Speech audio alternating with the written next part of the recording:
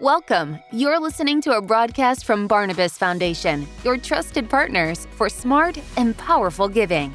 Good morning, everyone, and thank you for joining me. My name is Kurt Nola, Director of Member Relations here at Barnabas Foundation, and joining me today is one of my esteemed colleagues, Adam Lopez, one of our senior planners here on our staff out of Milwaukee, Wisconsin. Thanks for joining me this morning, Adam. Thanks for having me here, Kurt. Absolutely. So today's topic, we're going to talk about gifts of marketable securities. During the broadcast, if you happen to have questions relating to today's topic, feel free to type them into the Q&A portion there on the Zoom screen. They'll pop up here, and Adam and I will address those questions as we're able to. And just to let you know, today's session will be recorded. We'll be making the recording of this available, usually within about 48 hours after our broadcast. It'll be posted to barnabasfoundation.com/interactive. There you can also find recordings from our prior 4 episodes of this 5-week series relating to different ways to give, especially as we go into the end of the year. We talked about things like how donor advised funds work, gifts of cryptocurrency, gifts of business and marketable business and real estate transactions, as well as IRA giving. And today rounds out those 5 segments, focusing in on marketable securities. When we talk about gifts of marketable securities, we're talking about what you might anticipate them to be. So, stocks that trade on the equity exchanges, mutual funds, exchange traded funds, as well as things like bonds. Certain bonds may make sense to gift as well. And so we'll be covering those topics. And again, if you have questions, feel free to ask throughout the broadcast. So Adam, we'll just start off with the basic question about why does it make sense for a donor to make a gift of a marketable security rather than just writing a check? That's a really good question. There's several reasons why it's advisable to make these gifts rather than just write a check. One of those is that these are widely held assets by a large number of donors. As the list you just described, these are types of assets that people classically have in their portfolios. So they're available and ready to give. Secondly, they're very easily transferred to charities. We'll get into that process a little later, but suffice it to say, the only thing that's more easily transferable to charities is cash. So you're pretty high on that transferability score there. But the real big reason is the tax benefits, and that's what everyone I'm sure is interested to know. So in order to get these tax benefits, 2 things need to occur. First, from the time that you purchase or invest in this asset, there needs to be some appreciation. The value needs to go up. Secondly, from the time that you acquire this asset, a year and a day needs to pass before the gifting. This locks in the long-term capital gains nature of that asset, and that gets you a couple of things. First of all, it gets you the evaporation of the capital gains tax that you would have owed on the sale of that asset had you sold it and then donated cash to charity. So what this ends up coming out to is you have, depending on your tax bracket, between 10, 15, up to 20% more of the funds are available to charity because you did not pay that tax. You also, on top of that, get a fair market value charitable deduction for your gift, which if you can't use all in the year of the gift, you get a 5-year carry forward. So this is a really great gift combined with the ease of transferring it. It's a really great gift to make. So a couple of things that I picked up on there, but one you mentioned, you get some tax benefits from this. So gifts of this kind have to come from taxable investment accounts, right? Not from retirement-based savings. That's correct. That's correct. And we often talk about that double tax benefit. And I want to reflect on this for just a minute, because there really is 2 different sides of this tax benefit, the one someone gets when they make a gift of this. First is the market value deduction. So they get a deduction for the current value of that stock on the day they give it, right? And how is that calculated? So any public exchange, if the asset is on the stock exchange or the bond exchange, the way the IRS allows us to calculate it is you take the average of the low selling price and the high selling price on the date of the gift. And that determines what your fair market value deduction is. Okay. But then that other benefit is that avoidance of the capital gains. And that's probably one of the bigger ones as well. It's wonderful if you're a donor and you can write a check for, say, $10,000, you get a $10,000 deduction. But you make a gift of $10,000 in stock, okay, it's costing you the same amount, but there's a hidden cost that you're not realizing, and that's that avoidance of that capital gains. And that's what you were alluding to there, correct, Adam? That's correct. That's a really powerful thing in this type of giving, because not only do you have more available to charity, but that charitable deduction you're going to get provides extra value to you, and you have the cash that you would have given to charity if you were going to write a check. You have that now available to do other things with. Mm-hmm. So that wonderful, stock that you bought a few years ago for $5,000 appreciated up to $10,000 now. And if you were to sell it outright in your taxable account, you're going to owe, let's just say it's 20% on that gain. Well, that's another $1,000 in tax that essentially you would end up paying.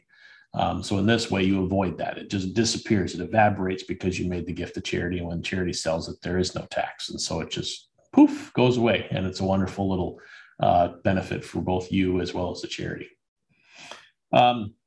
Some donors we talk to, they have stock portfolios. They want to make some gifts, but there's an income desire still, especially we see this with charitable gift annuities sometimes. Can donors use stocks or security portfolios to fund things like trusts and gift annuities and still get that income stream? Absolutely. That's something we see quite often. People will have stocks that are just sitting there with a ton of appreciation, and they want to give to charity, but they still have some income needs. So for us, it's very easy to take those gifts once we receive them and put them into one of our life income agreements. As you indicated, charitable gift annuities and charitable remainder trusts are typically the vehicles that we use to fund those gifts. And you have a lot of options with those gifts. For some people, they would like a charitable deduction now, but they don't want the income now. So we're able to structure these instruments so that, say you would like the income to start on your retirement date, we can set up these instruments that way so that the year of the gift, you get that deduction, and then the asset is invested and growing until the trigger point, which is your retirement date, and then the payments begin at that point. So if you're interested in these types of gifts, please talk to us. We have a software we can provide you with some illustrations on what a gift of this nature might look for your specific situation. And that really helps in the decision-making process. Right. Very true. And we recently helped a donor out with a fairly concentrated stock position. He had been a former executive at a public company and had acquired over the years quite a few shares in that particular stock. And it was a rather substantial portion of his estate value. And so he, by using a charitable trust and putting the stock in it, he retained that income stream off of it, that income interest off of it, but he was able to diversify that portfolio now through the trust and avoid all that capital gain on that stock that he acquired over the years through options and so forth that had fairly low cost basis and it appreciated a great deal. So he was looking at a very large tax bill had he went and sold the several $million position that he had. You can imagine paying 20% on that. You'd swallow hard on, spending $600,000 or $700,000 on tax bill for that. By putting it in the trust, we were able to avoid that. He's still generating income off the entire portfolio, and charity will benefit at the end of his life, which was an absolutely fabulous gift that we recently took part in. You just mentioned earlier, Adam, that this is one of the easy things to transfer. So how does the transfer process work? If they wanted to make a gift to one of our member ministries or any other charity they support, how might that happen?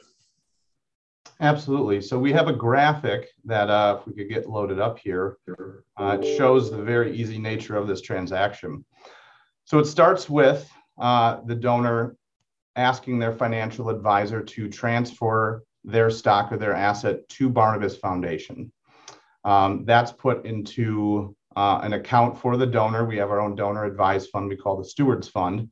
Once it's in that fund, Barnabas Foundation will then liquidate that asset, and the funds are in the individual donor's account, and they have some options once it's in the account. They can either send the money to ministry straight away, or they can have it invested in one of our investment accounts so that it's growing tax-free and they have a nice income stream with which to give to charity over the next several years. Excellent. And for those donors that are out there that just want to make the direct gift to charity, we can you can either talk to your favorite charities directly. Many of them have stock transfer procedures already in place. For those members of ours that don't have specific instructions in place, we actually have a process by which you can make a direct gift to one of our member ministries through us without having to use the donor advised fund platform if that platform is not appealing to you. So, but as you alluded to, Adam, it's really a pretty easy process. You send in a letter of instruction to your bank or your broker, whoever your financial advisor may be, with the transfer instructions to the favorite charity you have or to your donor advised fund, and away the gift goes. Probably the hardest thing is just making sure you get that receipt from the charity and make sure your accountant is calculating deduction properly. Which brings me to a quick question about the tax deduction itself. With these gifts, we know with other non-cash related gifts, appraisals are required, but that's not a requirement here with marketable securities. You do not have to get an appraisal done, correct? That's correct. As long as it's the asset is tradable on a public exchange for which market quotations are readily available, that's the IRS language, no appraisal is needed. They just use that averaging to figure out your fair market value deduction, which is another great benefit of giving one of these gifts, because appraisals can take some time. They can be costly. So to have a gift that's not cash, that doesn't require one of those appraisals is a really great thing. Mm-hmm. Occasionally, as we've talked to donors about giving this way, and they have their taxable portfolios and they've done really well in their investing, and you say, well, rather than make that $10,000 check out to your favorite charity, why not give one of your stock positions here that of an equivalent value or a certain amount of shares to get to that value from some of your positions that have appreciated a great deal? And then they'll say, well, I really still like that stock. What might you recommend to them if they come back with a response like that? Well, if they really like that stock, they can still have that stock. So what the beautiful thing about this type of gift is, if you're giving that stock, getting the forgiveness of the capital gains, getting that charitable deduction, you still have the amount of cash that you had before you gave that gift. Then with that cash, you can repurchase that stock now with a greater stepped up basis. And this is a common strategy that people use to kind of rebalance their portfolios. And it's very powerful, repurchasing the stock with the stepped up basis combined with the charitable deduction and the evaporation of capital gains. It's kind of a win-win-win. Mm-hmm. And one question I've had recently that came up from a donor I was talking to about this was, so there's this issue with wash sales, right? If you sell a security and you rebuy it within such a period of time, certain things related to the gain or loss you recognized on that are problematic, but wash sales don't apply here. If you were to gift it and then rebuy it the same day, there's no impact other than the fact you've increased your basis to today's prices, correct? That's correct. So there's really, if you have appreciated stock, it's really, you should be giving appreciated stock rather than cash, because the benefits are many.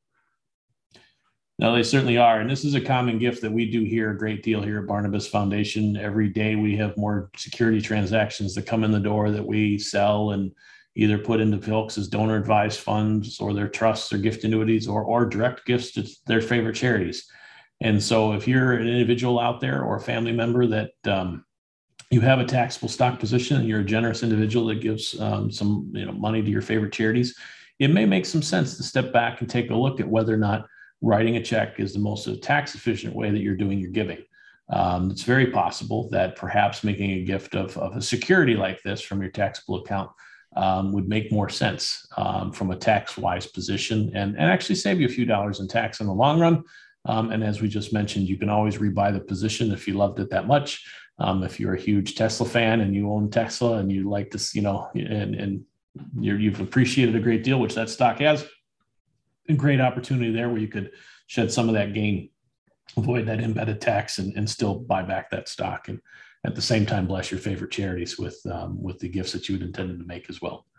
Adam, thanks for joining us. Again, these are the types of gifts that we do on a daily basis. And so if any of you are out there watching this, any of our donors, the donors of any of our favorite ministries see this broadcast, if any of your family members might benefit from the information we shared today, feel free to share the link to the broadcast when it's posted here on Friday. As always, you can reach out to us here at Barnabas Foundation. You can call us at 888-448-3040, or you can reach us at planning@barnabasfoundation.com, and that'll plug you right into our planning department. Or likewise, if you're a donor and you were invited to this broadcast by one of our member ministries, you always have the ability to contact that ministry and talk to one of their gift officers or the gift officers that you work with, and talk to them about this giving solution itself. As always, we are here to serve. It's an honor and privilege to serve all of you through this work we're doing for the greater kingdom. And we thank you for your time. Thank you for joining us, and have a blessed day. Bye-bye. Thank you for listening to today's broadcast, brought to you by Barnabas Foundation. To learn how you can give to your church and other favorite ministries in smart and powerful ways, visit www.barnabasfoundation.com.